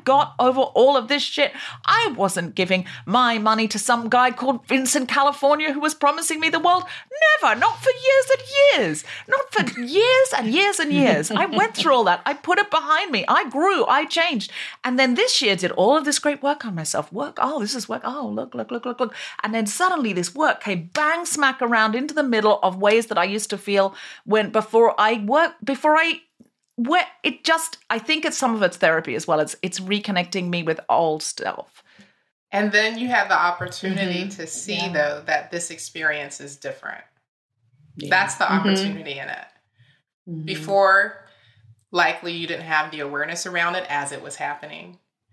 Likely before you wouldn't have talked about it so openly on a podcast with a bunch of some strangers, right? Likely there would have been a lot more harsh judgment, which would have turned into shame, which would have made it even harder. You would have closed more. And now you're like, oh, you're still here? I didn't know you were still here. What's up? What are we doing here? Move out the way. I don't have time for this. That's wellness. That's mindfulness. That's what we do in yoga. Those opportunities where it comes, it's always going to come up. It's going to come up in different ways, different facets. As Jonelle was saying, it gets sophisticated. But then you're like, haha, I see you over there. Chill, get out the way. And then you keep going, right? And then it comes up again and it's like, you trip over the pebble and it's like, oh, I almost fell on my face, but I'm standing, you know? And so I would, not that you have made some kind of impression that you're being really hard on yourself, but I would encourage you to kind of shift that gaze to a gratitude for, wow, look how different this experience is this time. Look how well resourced I am that I know what's happening and I can respond rather than react. Yeah. And I think there's something too. It's like we've been living in a year or so longer in a pandemic. It has activated and magnified so much for so many people in ways that even if you've done work in certain areas, it's come up in a different form. To see it, to understand it, maybe to help us keep coming back to that wholeness or that wellness, that integration. And like you were saying, Stacie, it's like, it's got more sophisticated. It's like, oh, and now I can see it in a different way. Oh, I probably couldn't have held that before because the shame would have been too big. So I think it is important to, I call it celebration, gratitude, not to silver line it because, you know, we have to go into our muck, and also to say, ooh, and I see this and I'm able to work with it and navigate it in a way that keeps bringing me back to myself, to my center, to work with it and have that appreciation for, because you don't get this without this, right? So there's the beauty in that too. Well, can I just say a huge thank you to you all? Tom is telling me it's time to wrap up, but did anyone... That wee-wee chat, though, has made me really want a wee-wee. That's good, because my dog is good. Proximity and to my the dog is loo. going to wee soon. Can I just say now, because of all that, it's exactly like a fountain talking about that. Can I just say, did anybody come to say anything today that they didn't get to say? Stacie, is there anything you'd like to say you didn't get to say? You can even plug something if you want. Sure, I'll plug something. I was about to go like, I'm looking at it like you like. I'm like, really? Is she doing that? What are you doing? Yes. So there is one thing that I'd like to say. Also, for the people who listened to us speak last time, where we did talk quite a bit about yoga and so on and so forth, I'd like to remind people that at least how I know the beautiful guests who are here today, Aisha, Mia, Jonelle. When we talk about yoga, we're not talking about asana. We're not talking about posture practice. We're talking about a wisdom tradition. Mm-hmm. And Jonelle and I have teamed up with two other beautiful teachers, Layla Sadeghi and Kali Skut, to found a 300-hour advanced yoga teacher training called Radical Darshan, where, I don't know, 10% of it is on posture practice. Aisha is one of our guest instructors, and she will be coming with the 3-hour rant, i.e. lecture on anti-diet culture. And, we start June 10th. We're very excited about it. We had some contemplation about if we want to, how are we going to do this with the man? But we did make the decision that we went through the process of becoming accredited with Yoga Alliance US. So mostly because we want people who are willing to do social justice and intersectional equity in yoga. We want that work to be honored and recognized by those institutions, even when we don't agree with those institutions, because we know that that will help those people, get their positions at the studios and bring that work to the people who need it. So I'm excited to say that we came together last year. We made the decision. We've been working every week. We meet every week. We work diligently, even though we all have other jobs, to create what is a spectacular curriculum. And we invite anyone, not just yoga teachers. We invite other wellness practitioners and healthcare professionals, coaches, therapists, to join us on that journey. Because like I said, probably less than 10% is posture practice. Everything that we're doing is about the wisdom tradition and what it offers from fighting colonialism, fighting racism, fighting white supremacy, and so on and so forth. So just excited to mention that. Thank you so much, Stacie. And we'll if you send us the details of that, we can put it in the show notes so people can find where that is happening and when. Aisha, is there anything you came to say that you didn't get to say, or anything you'd like to tell us about? Yoga is not acrobats. It's just completely not. It's a philosophy. It's incredible. And wellness is so much more than what you're being sold. And really big thing, either people need to become media literate, because that's how you can tell when someone's trying to sell you stuff. Mm-hmm. So do courses, do all the courses on becoming media literate, do courses on anti-racism, and please look into the history of just your random thing that you think is amazing. Because the story is so much bigger than you going to buy something once. It's so much bigger, and that history needs to be explored and decolonized, especially when it comes to yoga, as we know it. Thank you. And I teach yoga classes. Wonderful. Again, tell us where, and we will put it in the show notes. Where can we follow you, Aisha? Oh, on Instagram, I am the Aisha Nash, and you get access to my Patreon, which is all through my Instagram. And I teach classes with Kula, Try Yoga, and East of Eden. But I'll send you all those details. Mia, anything you came to say that you didn't get to say? I would like to, I'm going to do a little plug because I have created a coaching program that I'm in the midst of right now. We're on week 5. It's an 8-week coaching course. It's called Coming Home to Wholeness, which is an integration course and breaking into the shadow work. It's not yoga at all. And I also feel like this is what I bring into integrating that as a yoga teacher into the philosophy.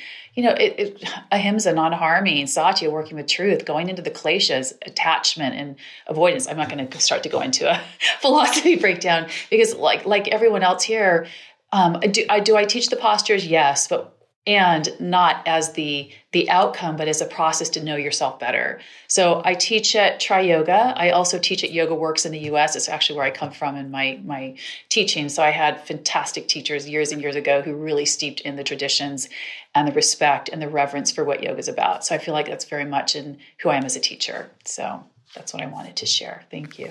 Thank you, Mia. Jonelle? Just if you are interested, and a lot of folks along the way, and we've been in this cycle, are wanting to do more. They're like, oh, how do I do this? How do I learn more? How can I start to unlearn some of these things? What I say and what I offer is taking classes with Black and Brown teachers too, and what you gave us the fantastic opportunity in the Be Well series to be able to do that and to, come and learn from us. And that's why we have Radical Darshan, plugging that again, because it's important to really get to this place of collective freedom. We have to have this learning exchange, and it's been very one way. And I think for things to change, for like Jess says, how do we dismantle this? Is go to the people that haven't been included, talk to them, spend time with them. We'll show you how to dismantle it. We'll show you how to tear it apart. And so all are welcome. Thank you so much, Jonelle. And thank you so much to Anna Christian, who brought this idea to me, who organized the classes, who is herself doing the work. Jess, anything that you have to tell us about or that you didn't get to say? I have a podcast all about eating called Hoovering, which, if I get my way, all the panelists here today will be guests on. Actually, when I expect a begging email or DM very soon. You're all geniuses, and I want to spread your voices further and wider on my much smaller podcast. Please stay to it. That's very good. And I've got some rescheduled tour dates around the end of the summer. I don't know when this is going out, but yeah. Yeah, soon, I think. Blah, blah, blah. Yeah. Okay. If you haven't seen Hench, there's only a few dates left to mop up. There's going to be some London ones announced soon as well. Great. If you get a chance, if you haven't watched Hench, it's the most wonderful show about the way we feel about our bodies and food and all of those things, and also from a similarly unfixed lady. But also a lot of great comedy about Jess's 5-year-old.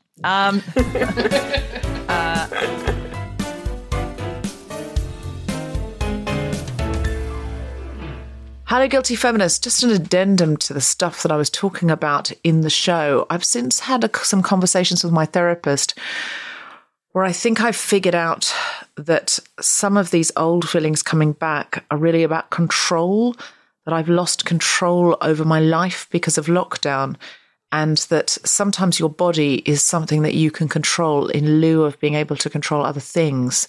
So I hope it's okay to share these things with you, that sometimes I spiral into these places. I always feel like I have this weird responsibility not to say anything that could make anyone else feel like, oh, well, I should be thinking that way too. I hope it's clear that when these things come upon me, they're old and negative patterns that I wish weren't there and I fight against and work against. I hope it's okay to share those things with you. I guess sometimes it makes me feel a little bit vulnerable, but if not here at The Guilty Feminist, where? Now, I'm sure that you have seen the terrifying situation in India with COVID. And if we are going to be talking about practicing yoga and other wellness practices that emanate from India and other parts of Asia, then it's only right that we give back to India when India is in trouble if we're going to share in the culture of India. So please, if you possibly can, give to one or more of the following. The details will be in the show notes, but we'll also put them under wellness on the Guilty Feminist website. Mission Oxygen, India, And you can go to Instagram at Mission Oxygen India to find out more. Give India, Instagram, give_India. Yoga Gives Back, Instagram at Yoga Gives Back. And you can check out all of those to find out how you can give. Mission Oxygen is all about importing oxygen concentrators and donating them to hospitals to help with COVID. Give India is a non-profit which channels resources to credible non-governmental organizations. And Yoga Gives Back particularly focuses on women and girls. So please look at all of those and donate wherever and however you can. If you can't afford to donate, maybe you can share, ask somebody else to give.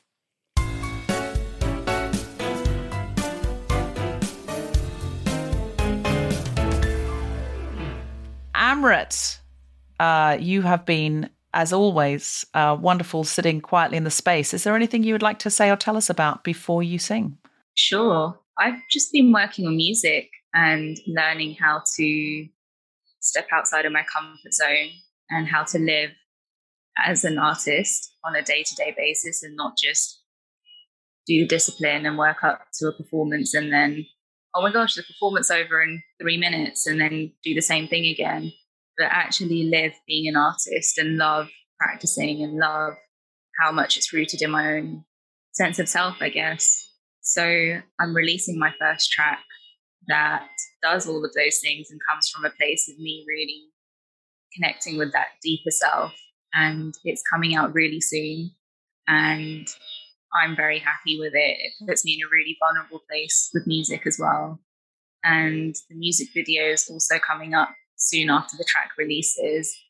And it's directed by my good friend, Ramani Kaluwalia. When I do music videos, I try and work with an all-woman crew or majority women of colour crew. And it is sometimes hard work to make sure that happens because one guy will kind of sneakily get on there because he can't find someone. But I'm very, very excited about the stuff that's coming out because it's me stepping into that new space. Wonderful. And what are you going to sing for us today? I didn't know what I was going to perform when I logged on to this Zoom call. So I've been listening to the conversation and I feel like what I want to do kind of sums up the conversation we've had today. Today is actually Vaisakhi and we're recording this on the 13th of April.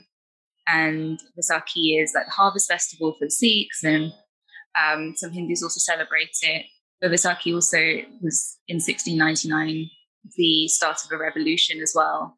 And of course, as a harvest festival, farmers at the forefront of that kind of festival. And it feels different this year because there are still farmers on the front line in India protesting for their rights. And I think that, you know, Greta Thunberg and Rihanna and all those people have allowed that message to spread on a global level.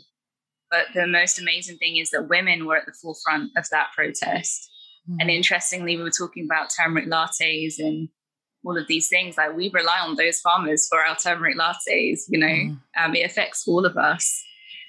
And so I've decided to perform something from Sikh scripture today. A lot of us may have heard the word guru before, because now it's kind of used as, you know, a tech guru or, you know, I don't know how else people use it, but guru essentially means teacher. And we call our Sikh scripture guru because it teaches us.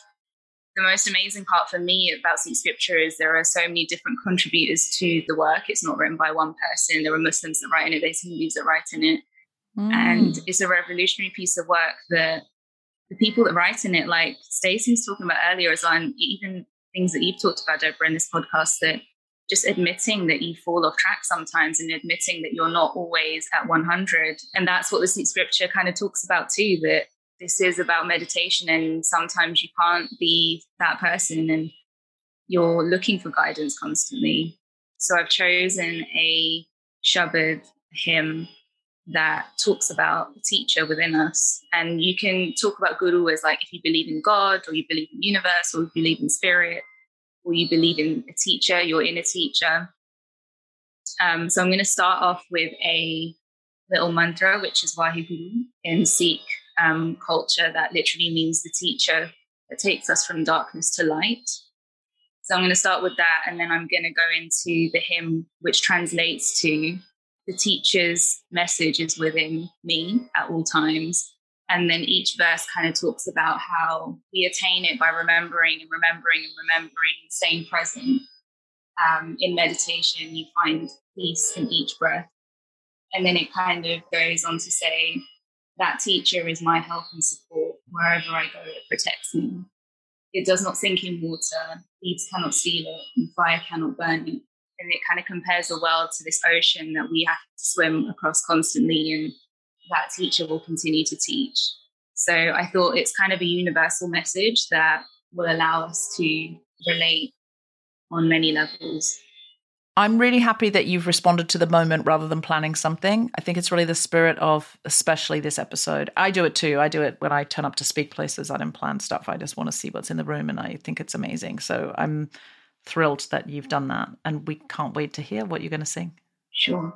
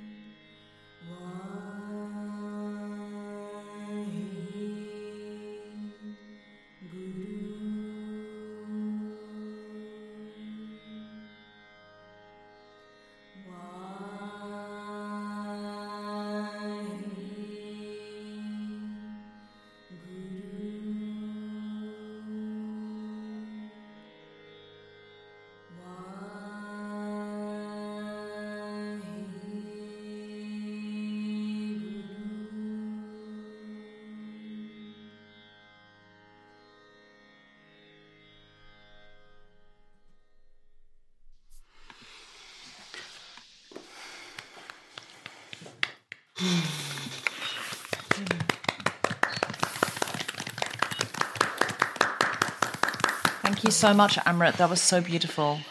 And Yeah. it really lifted us to the place that we were talking about, and it felt very special. Thank you very much. I feel if you lived with me and you sang that like that every morning, I wouldn't have any problems. I feel that's true. So like all of this, the work and blah, blah, blah, it would just come, you would seep in, it would seep in by osmosis, by that sort of you're lifting, you know, sometimes we talk and actually it's just a being, that's the music can take us to the place of being, right? Oh, you guys, this was so special and brilliant. And thank you so much for your time and your wisdom and your being in this space and your collaboration and communion. It was really, really special. You've made me sound Californian. Such a Londoner.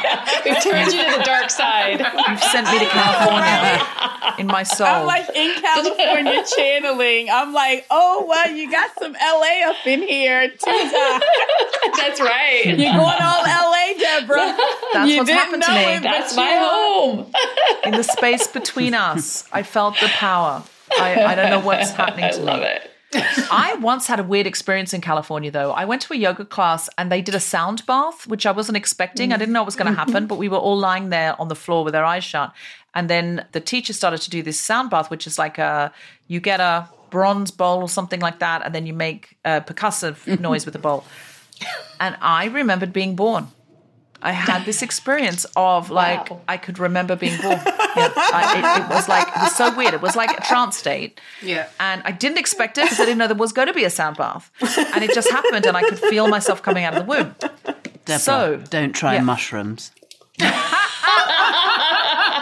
I had kale and mushroom salad before I went in, and it was Venice Beach. So it could have been.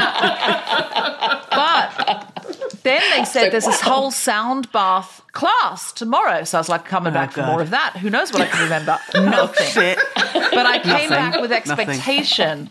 Yes. And I hadn't had any expectation. I didn't know it was going to happen. I just, I swear, it was the weirdest experience. It was just like being born. I was like, oh, I feel it. I'm coming out of the canal. Well, I hope my son, for one, never goes to a sound bath. Not something I want him to remember. You have been listening to The Guilty Feminist with me, Deborah Francis White, guest co-host Jessica Fostekew, and our very special guest, Jonelle Lewis, Dr. Stacie, CC Graham, Mia Togo, Aisha Nash, with music from Amrit Kaur. The Guilty Feminist theme tune was composed by Mark Hodge and produced by Nick Sheldon. The producer was Tom Salinsky for The Spontaneity Shop. Thanks to Rachel Craftman, Anna Christian, Gina Dicio, and everyone who made this episode happen, as well as all of you for listening. For more information about this and other episodes, visit guiltyfeminist.com. Woo! Yay! Woo! Everyone just don't take yourself off mute so that we have a more of a... Otherwise, if you laugh, we don't hear it and it sounds like Amrit's not funny. Oh. So what you got to heal on a dock? How do you do that?